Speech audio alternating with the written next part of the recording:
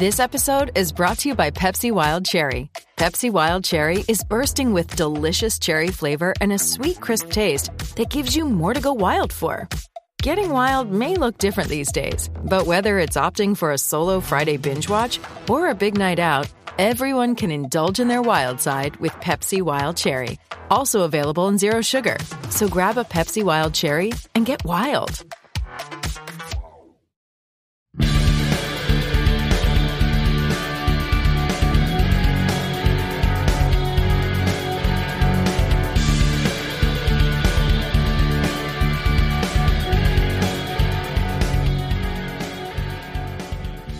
Hello, everybody. Welcome back to Sports Illustrated's Fan Nation, Las Vegas Raiders insider. We are talking with a guy I love. I got to know him around the 2000. It was his senior year. I think you graduated in 2001, right, Kyle? '02. '02. Okay, so but I met him in 2001 when he was a high school football player, and a buddy of mine called me who was worked in college football, and he says, "Hey, I'm going down to scout this kid at Macomb. You want to come with me?" So we went down, and I watched him and got to watch his career, got to watch him grow as a man, reach his dream of playing 7 years in the NFL. He's a great family man and a great person. One of my favorite people to ever play in the NFL, my good buddy Kyle Cook from the Cincinnati Bengals. Great offensive lineman. Kyle, how are you, bud? Good. Thank you for having me, buddy. I got to tell you, I loved watching you play in high school because even you have to admit it was kind of like a video game because you're so much bigger than everybody. Then you went to college and you still dominated and play well. And then you go and had 7 great seasons with the Bengals.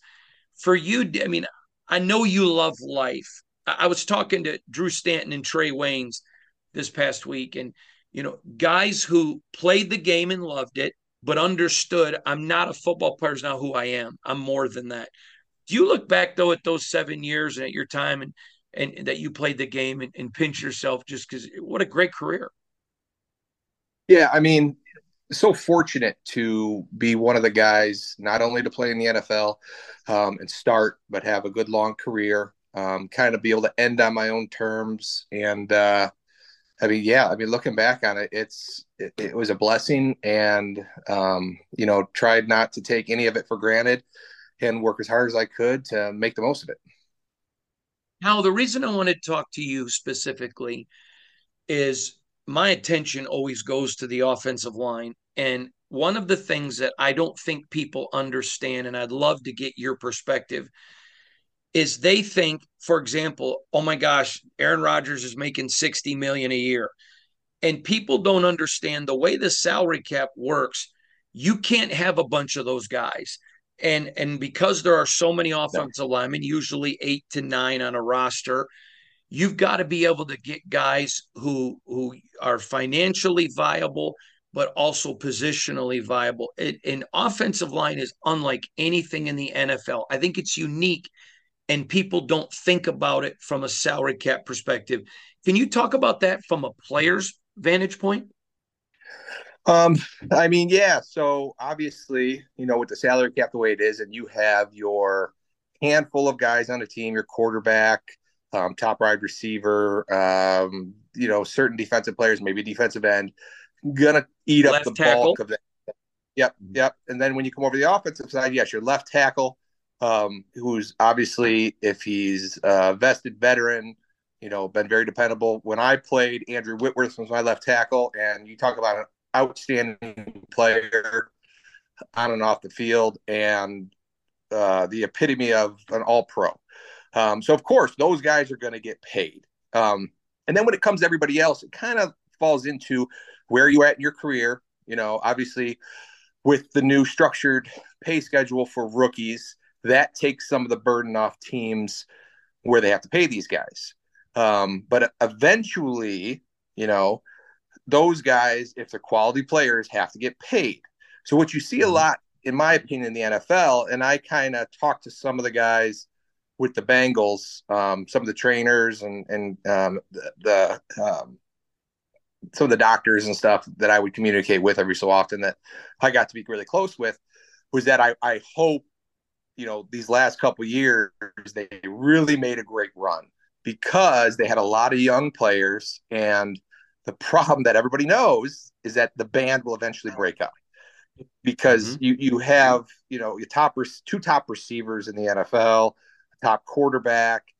Eventually, when those rookie deals are done, those guys are going to get paid. And you can't keep everyone. You can't pay everyone.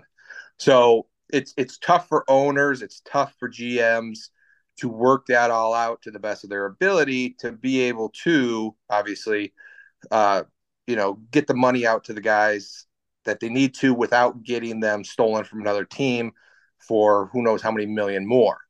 And so it's tough when it comes to a line. If you have a seasoned group of guys, maybe one younger second year player that's in the mix, you kind of know that the writing's on the wall that we're all not going to be back next year because so many guys need to get paid.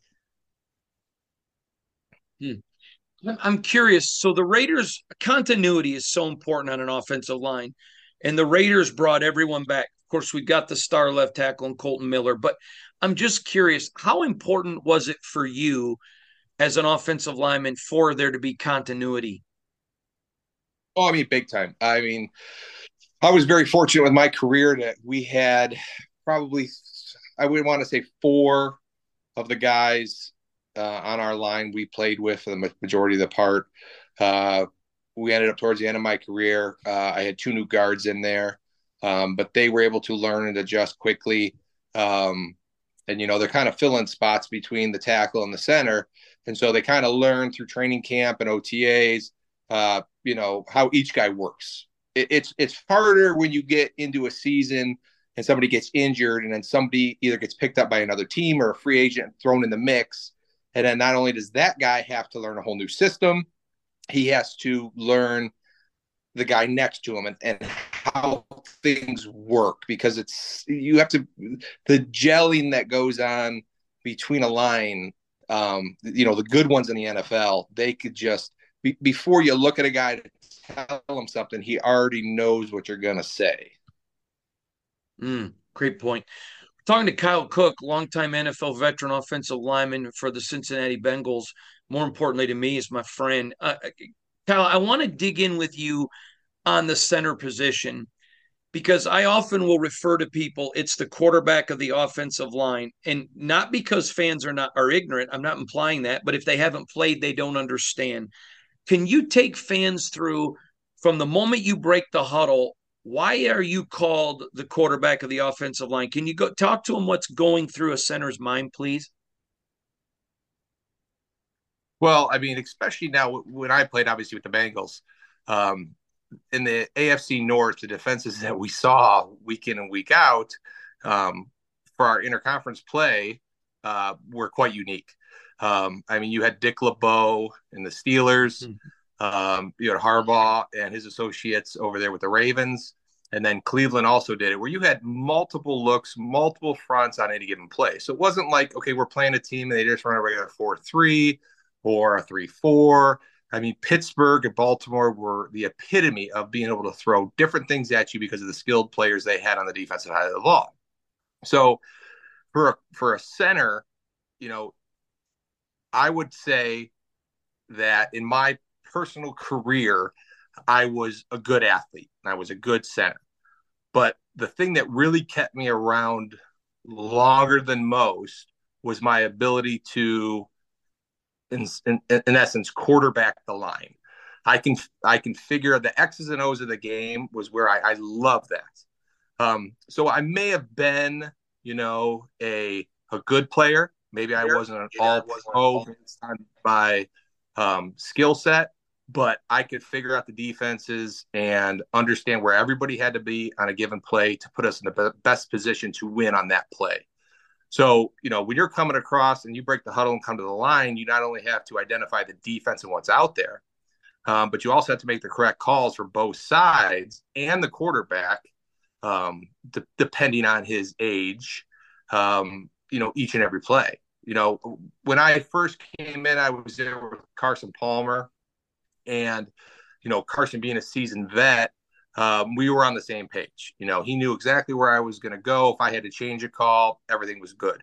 And then when he ended up, he actually, when he went to the Raiders, and then we drafted Andy Dalton, fresh out of college as a first year guy, he really relied more on me, I'd say, in his first year or two. Never like if with Carson, if there was an issue and he saw something I didn't see, he would come up and kind of point it. Okay, now I see it. We'll go. With if Andy, it was straight up, I got to be on because that's what he's going with. And as he learned in his 4 years with me, he progressed to being able to do the things that a seasoned vet would do. Well, I want to dig in a little bit and get your thoughts on this. So the Raiders' offensive line last year broke for blocked for the NFL rushing leader, and there was a lot of sacks. And I tell people all the time, any player that tells you he never got his butt kicked is a liar, because at this level, everybody gets a butt kicking. You're not great on every play.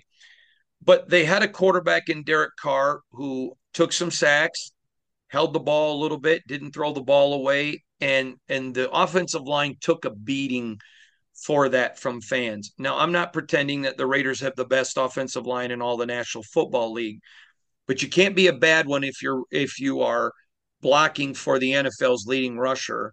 And I do think a lot of people don't understand how much the quarterback goes into sacks as well. Could you talk about, I know I'm not asking you to talk about Derek, but could you talk about that sentiment about how important a quarterback is to sacks, not just the offensive line? Right. I mean, obviously, if a quarterback doesn't have an open read and has to hold on to the ball or has to go through his progression, and let's say 1, 2 to 3 is not open. I mean, in the NFL, 3 to 4 seconds is an eternity.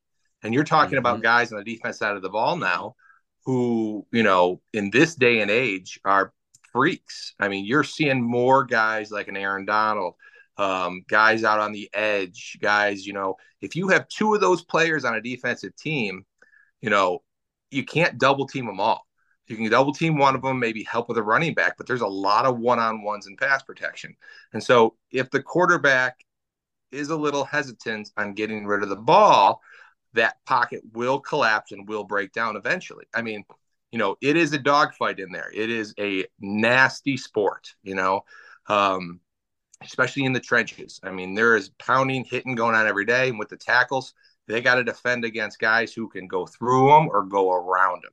I mean, we played James Harrison for years, and, James just under 6 feet tall. That's hard on a tackle that's 6'7", and James is one of the strongest guys I've ever met. So again, with the quarterback, that is, if people ever watch the videos of on the NFL Network, the training camps and them, timing the quarterback's release, how fast he gets the ball out. I mean, all those minuscule seconds matter in this game. Great point. I was talking to Drew Stanton the other day, our mutual good friend, and I've called him the toughest football player I've ever seen in my life. Just the beating he took out there running options and everything else, just amazing to me. But him and I were talking about this, about getting rid of the ball, delivering the ball, and all of this. And one of the things that he talked about was greatness. And to be great, you've got to see things. And he mentioned something about Joe Burrow. He really likes Joe Burrow a lot, he said, but the problem is he's taking too much of a beating. And the guys that play in the league 10 plus years are guys that know throw the ball away. You don't, I understand you're tough, but you don't have to take the beating all the time. As an offensive lineman, how critical do you think that is to have a quarterback say, listen, you can make fun of Peyton and Eli because they would go down, or Tom Brady and take a sack, but it's a lot better than taking that beating. Would you talk about Drew's comments and just your thoughts as a lineman? Hey, it's okay to the quarterback, go down or throw the ball away. We got another down. We can't play without you, with you injured. Right. And you see that a lot in football these days. I mean, a receiver makes a catch, a running back has a great run, and he's near the sideline, and a big collision is going to happen, and they'll step out. I mean, at that point, you got the first down, so it's no different than a quarterback. is it worth trying to make something happen early in the game when it's probably not going to happen? And then you look at the negative of that. Is he going to try to make something happen and get stripped because another guy's coming in? Does he not have the ball tucked away? And it's hard to take. I think Burrow took 70 something sacks the one year that they went to the Super Bowl, which was like a team record the wrong way for sacks given up. As a young guy, he may not think that that's a big deal, but each of those hits, minuscule, is going to take off a little bit of career length. I mean, that's a lot to get hit for a quarterback. And that was just sacks. That wasn't even quarterback hits or anything like that. So there is times when a quarterback, save yourself for the next play, if that makes sense. If nothing's going to happen and everything is covered, then yes, I totally agree with that. All right, last question from me, Cookie, if you don't mind, buddy. But OTAs and mini camps are coming up. Now, Josh McDaniels, the Raider coach, takes a different approach. They spend a ton of time in the classroom. Even during training camp in the season, they're not out there just killing each other all the time. He believes that football's one up here. Yep, you got to be physical at times, but he really is a guy. We're going to spend a ton of time watching film, ton of time in classrooms. When we go out to the field, where I don't want you guys killing each other because you're no good to me if you're not playing on Sunday. But can you take fans through what happens in OTAs and mini camps that's so vital and important? And secondly, what do you think of the Josh McDaniels approach as a guy that was a seasoned veteran, where he's like, listen, we're not going out there to kill each other every play? Would you talk about those two things lastly, please? Well, obviously with OTAs and training camp, I think it's crucial for the guys to build that, that gelling, that connectivity between the two. Even when you're over in individual drills, and footwork is very important when it comes to offensive line play. If you step wrong on your first step, then you're just basically setting yourself up for failure. And to time blocks with someone next to you and have the other guy be able to remove himself from that block to go to a linebacker level, let's say, it's all about timing. And so those little things, more than, let's say, the team activities we did, where it's first on first, where it's 11 on 11, we would do some of those, but again, in OTAs we're just in helmets, we don't have shoulder pads, so it's kind of hard to fit into another guy that's just in a helmet without a little bit of protection on your shoulders. So OTAs and some of the days in training camps when you're just in helmets, the individual work is huge, and you see it for quarterbacks and receivers, route running, timing, all that kind of stuff. I do like the Josh's approach, because the classroom, like I said, is huge. I mean, knowing what you have to do on any given play against a certain defense will make or break your team. I mean, you've heard the sayings before, it's a game of inches, and it is, because any given play throughout the game could affect the course of the entire game, whether it's field position, you name it. So a lot of little things got to go right, and to make those little things go right, it's taking the time of the preparation and your film study. I mean, when we would watch, for instance, the Baltimore Ravens, and we would not only watch ourselves and the defense they do, but you study a certain guy. Like, we would know, for instance, Haloti Ngata, that he had this club that was so powerful, and you had to sit there and watch it and see exactly when he would throw it, on what step. And you would rewind the film half a second and then let it play, half a second and let it play, to watch when he puts this foot down and that hand comes up, here it comes. Because if you just get thrown into a game and you don't see that on film a bunch, it's going to surprise you, and he's going to get to the quarterback. So to just say, okay, this is the defense, go out there and block it, it's not that kind of, old school football anymore. It's very detailed, very exact. And I think the players that make it a long time in this league know that, and they're technicians, and they're big into the classroom on it. Kyle, I told you the last one was the last question. Do you mind taking one more? No, I'm good. Keep going. I'd love to get your feedback on something. So they expand it to 17 games. There's talk of even maybe going to 18 and keep eliminating preseason games. I don't have a problem with that. Just keep raising the salary cap, but at some point you can't keep adding games and not expand the roster. I just don't think it's fair to expect players. It's so violent. I mean, let's not pretend this isn't college. And Right. and even in college, if you go to the championship game, you're only playing 14. You start getting at 17, where they now 18, 19. I'm curious, as a vet, would you have supported more games with less preseason, with an expanded salary cap? But a or yes or no, and then what about the bigger roster? Do you think it's coming where the NFLPA is going to have to say, "Hey guys, listen, we're willing to play more games, but you got to make the roster bigger"? Yeah, I mean, in regards to, let's not even call it seasons, let's say games played. So over the Okay. course of my career, if you were into the 80 games, is that going to be now, for me, that was 7 years. Is that going to be 6 years now? The same wear and tear on your body, the same amount of games played. Um, so is it not only are they going to expand the salary cap, maybe are they going to reduce um, what means to be a vested veteran? Because for years, if I'm correct, it was 3 years, 3 games. So you had to be into your fourth year, and 3 years was 16 games. Well, now if it's 17 and 18, you're talking on 3 to 6 more games you have to play to become a vested veteran.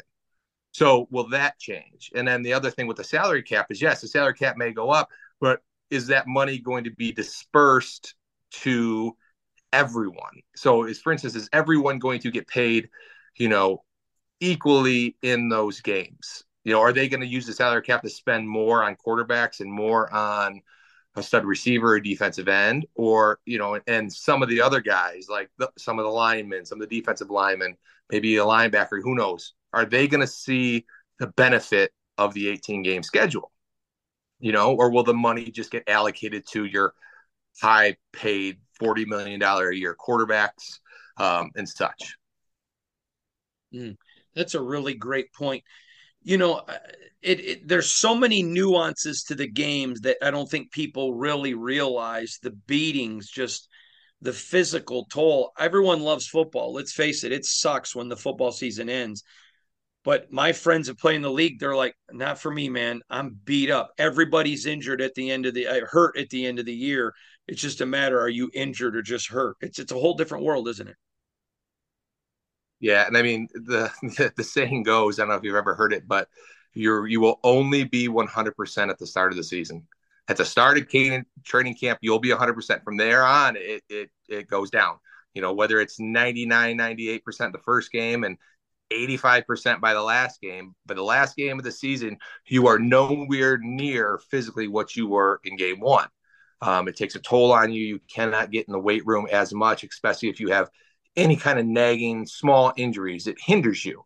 You look at guys who played all year long on injuries, and sometimes they only practice once a week because they needed the rehab all week long. They may have gotten injections 4 games to be able to play, and so forth. I know I just read an article about Ragnew, the center from the Lions, having another, I think, a plantar tear on his foot that he had last year or 2 years ago. And that hindered him all year. And I don't even know if he was able to practice throughout the week. And I've had that injury. It's very painful. And it's a shame it happened to him twice. But those are the things that happen, is that sometimes a guy won't practice all week. And that makes it even harder because of the wear and tear on your body. Maybe he has an injury that, he needs to be out for 3 or 4 months, but he can't be because we have a game on Sunday. So you got to find a way to either make it through it, or they got to find somebody else that can replace you, which is a challenge in itself to find a starting caliber player to just fill in a gap, once the season started. Yeah, they certainly don't grow on trees, do they? No. And then you get some of the veterans will come in and try, but it's either short lived, or a lot of times you see some of these veterans come in and with their age, they get injured. In my 6th year, I had a season-ending injury to my right ankle. Third preseason game, we were playing the Green Bay Packers, and the entire right side of the line got collapsed and they fell down on my ankle. And I ended up having to have a pin put in and a tight rope. And this was the first year for the IR return. So it used to be where you were on IR, you'd be on it for the year, you're done. So I was the first one with the Bengals to ever get designated as a return from IR. And I believe it was the 12th game of the season. I came back and split time with Jeff Fain, who was previously with the Saints in Tampa Bay, and they had signed him when I got injured in that game against the Eagles. And then from then on out, I came back and I was the starter after my injury had healed. But I mean, you're talking for those 12 games, I don't think I was able to walk for, 6 to 8 weeks. I was in a cast and rolling around in the training room. So, theoretically, was I at my best when I was out there? No, because, I was basically should have been a season-ending injury. But at that point, you do what you do to get your team where they need to be. And I was good enough at that point, even at 85%, to come back and play. Fascinating stuff. Man, toughness personified. I'm glad you're my friend. Hey, I want to make you feel old for a second because you got a chance of watching this kid grow up. Duffy graduates in a couple days. Can you believe my son graduates? Really? I remember when he was man. That's not. I remember us up at that auction. Yeah. I remember us up at the auction. I didn't even see you. And he goes, Mr. Gunn. Yeah. You were like, okay. I don't want everyone to know it's, man, makes you feel, well, listen, how old do you think I feel? I knew you in high school. Now you're a retired NFL player. Lastly, you inspired a lot of guys. Brian Allen, the center for the Rams. I was with him in LA earlier this year. What a great guy. I mean, looks up to you, respected you for what you did. Now that you've changed and now you're the elder statesman, is it weird for you when these guys in the league still look up to you? They still respect you, respect your toughness. That's got to mean a lot to you. Well, it does. And, that's the first time I've ever heard that. I've never had a chance to meet Brian, but I watched his career because he was able to actually go out and play with my left tackle, Aaron DeWhitworth, when he was out with the Rams. So I got, and obviously, Spartan Nation, you kind of follow the guys who were in the league and kind of keep close eye on him. And I was really proud of him. He did really well. I know he had a little bit of an injured season one of the years, but man, I was proud of him for everything he accomplished. So, I mean, going back on it, and I don't look at it as though, people should know who I am or, know what I did. I'm just a normal guy living a normal life. And, if I could be a good role model to younger generations or even the kids I help coach out in high school now, then so be it. I'm happy to be that. And I'm very happy to do that. Well, I'm proud to be your friend, Kyle. And I love the fact of who you are as a man, as a family guy, as an athlete. You're one of the good guys. Thank you for taking time. This has been great. Oh, well, thanks for having me, man. It's appreciated. It's good catching up with you. Good catching up to you. Appreciate you, buddy. There he is. Great Kyle Cook here on Sports Illustrated's Fan Nation, Las Vegas Raider Insider. There you go. So, now go find much better offensive line talk than from that guy right there. You're listening on the Fans First Sports Network. Hey, it's Kaylee Cuoco for Priceline. Ready to go to your happy place for a happy price? Well, why didn't you say so? Just download the Priceline app right now and save up to 60% on hotels. So whether it's Cousin Kevin's Kazoo Concert in Kansas City, go Kevin, or Becky's Bachelorette Bash in Bermuda, you never have to miss a trip ever again. So download the Priceline app today. Your savings are waiting. Go to your happy place for a happy price. Go to your happy price, Priceline. This has been a Las Vegas Raiders Insider production on the Fans First Sports Network.